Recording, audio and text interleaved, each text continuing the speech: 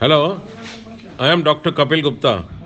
I am a consultant physician at Kapil Hospital Jalandhar and Sarvodaya Hospital Jalandhar. Dear friends, we talk something about diabetes and hypoglycemia. As you know, blood glucose in your body is the main energy source. When you have an abnormally low level of blood sugar, your body's ability to properly function may be impaired as a result.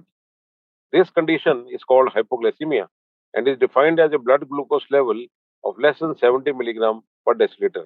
Your brain needs a constant, steady supply of glucose. It cannot store or manufacture its own energy supply. So, in the event your glucose level drops, your brain may be affected by the hypoglycemia. You may experience some of these symptoms: unusual behavior, confusions, or it may be both of them. This may manifest as the inability to complete routine tasks, loss of consciousness, seizures, visual disturbances such as double or blurred vision. The initial treatment of hypoglycemia depends on what symptoms you are experiencing.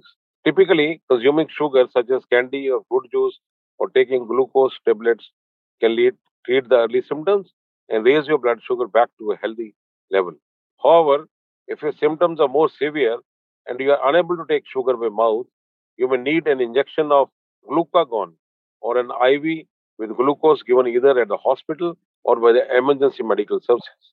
To help prevent diabetic complications or diabetic hypoglycemia, monitor your blood sugar.